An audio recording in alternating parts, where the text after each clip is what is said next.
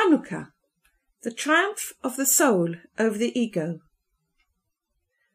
Rabbi Ashlag teaches that a human being is a small world. This means that every event in the outside world is reflected within us. In his teaching of the Bible stories, he tells us to consider as if all the elements of the story are in one person, so that inside ourselves we have the aspect both of the children of Israel and of Pharaoh in Egypt. We have Jacob our father and Esau within us. In this way, we can also look at the story of Hanukkah as if it is happening within ourselves. As you know, the historical story of Hanukkah is the fight between the Greeks and their sympathizers, the Hellenizers, and the Jews, who wanted to live as Jews according to their faith. It was actually a fight between two different worldviews. The Greeks wanted to impose their philosophy based on rationalism and logic, whereas the Jews based their way of life on faith in God and his Torah as given to us by divine revelation at Mount Sinai. It was an extremely hard fight. The Greeks had the upper hand in weaponry and arms. They were organized and used to conquering. Apart from that, their philosophy and modern way of life was attractive, and many Jews began to abandon the way of their fathers, following the new foreign ways imported into the country. The ensuing story of the heroic fight of the priests, led by Mattatyahu, is well known. And with heroism and God's help, the few overcame the many, and the temple in Jerusalem was cleansed of the idols and restored. If we now take this story and look inside, we can find these elements within ourselves and understand the inner meaning of Hanukkah. Rabbi Ashlag, the Kabbalist, teaches us that the meaning of the name Hanukkah represents an event on the spiritual journey. Chanukah means they encamped on the 25th. An encampment implies a stage, a temporary stop. When an army encamps, it's in order to refresh and recoup strength before continuing on. The energy of Hanukkah therefore represents a stage in our own spiritual journey, not the final destination. In order to discover more about this spiritual stage, we first of all need to have a brief look to know what the journey is all about. As the sages teach us, God created the world in order to give pleasure to the created beings. This is known as the purpose of creation. And as a consequence of this purpose, was created within all the created beings the will to receive all the pleasure and good that God wants to give us.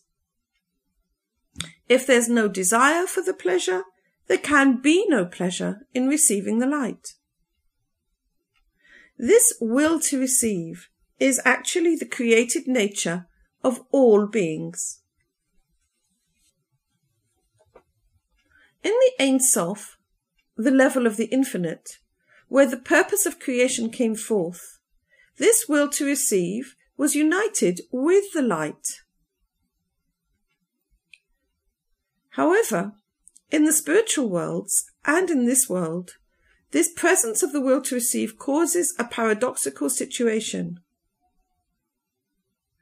If the created being, and amongst that we include the human being, uses its will to receive God's light, it will be acting in a way that is opposite in form from that of the Creator. What this means is like this. The desire of the Creator is to give benefit unconditionally, and the light which emanates from him has the same desire, the desire of giving.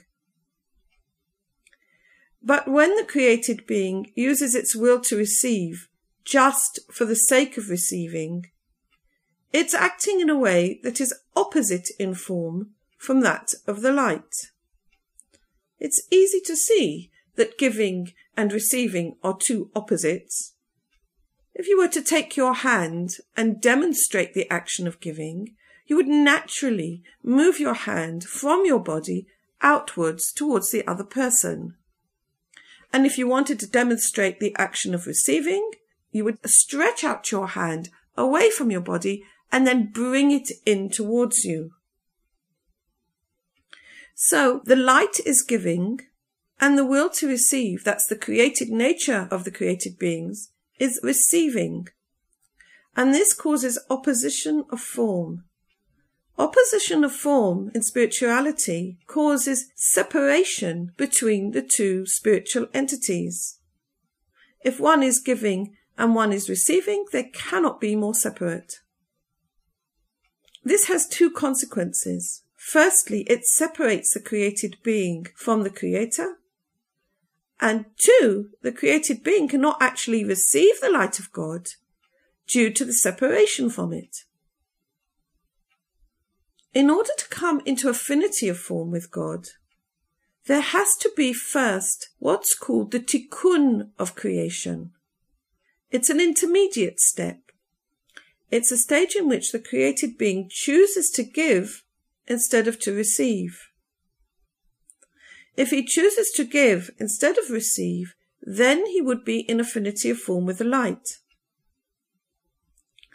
This stage does not fulfill the purpose of creation, because the purpose of creation is in order that the created beings should be able to receive all the good that God wants to give them. Ultimately, if they're able to receive from the light, not because they want to receive from themselves, but only in order to give God the pleasure of giving, then using the vessels of receiving only for the purpose of giving benefit, they would be able to receive from God all that he wants to give and still be in unity with him. Like we said, this needs a prior stage, which is called the tikkun of creation, or the correction of creation, in which first the created being learns to simply give unconditionally, and thus be in affinity of form with the light. If we look inside ourselves as human beings, we find that within us we do indeed have two opposite elements. We have the soul, whose essence is that of God's, and has the desire of giving unconditionally. It wants to be in affinity of form with the Creator.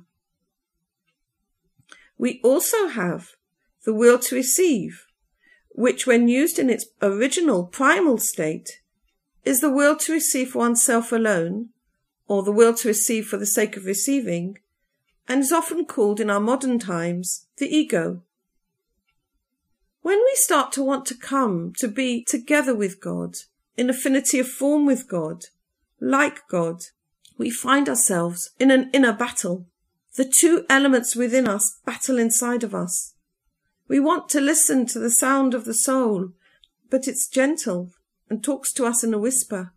The voice of the ego, on the other hand, is strident and compelling. But if we're going to come into affinity of form with God, into unity with the divine, it is the voice of the soul we need to listen to.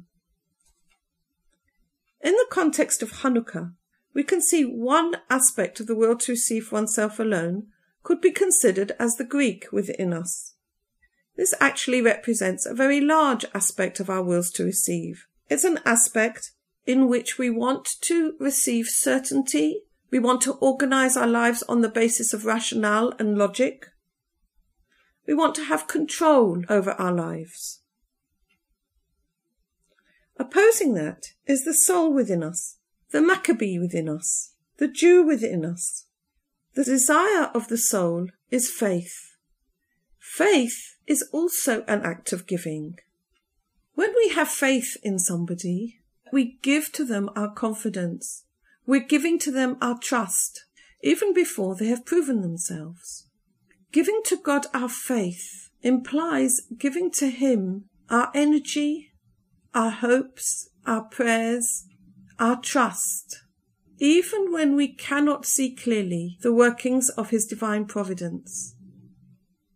We yearn to come to Him so we can give in service to our fellow man unconditionally, and we can carry out his Torah and mitzvot in faith. These are the ways that he's given to us that bring us into affinity of form with God and are considered the tikkun of the creation. As we try to listen to our soul, we often feel overwhelmed in this battle between the soul and the ego. The person feels his soul overwhelmed, and he cries to God to help him, as in the words of the Hanukkah song, Hayevanim nikbetzu alai. The Greeks gathered forces against me. Indeed, without the help of God, we cannot overcome the forces of the ego. After all, it is a vessel created by God. So we need God's intervention. And this is the miracle of Hanukkah that we celebrate. The song continues, Na'asa nes l'shoshanim. God made a miracle for those who seek to come to him. He gave them the ability to overcome the voice of the ego. And as we say in the special Hanukkah prayer, you delivered the mighty into the hands of the weak, the many into the hands of the few, the unclean into the hands of the pure, the wicked into the hands of the righteous, and the arrogant ones into the hands of those who occupy themselves with your Torah. This Hanukkah, as we mark the historical time of Hanukkah, let us also mark our inner Hanukkah and ask God to help us also deliver our ego into the hands of the soul, the arrogant into the hands of the ones who occupy themselves with the Torah.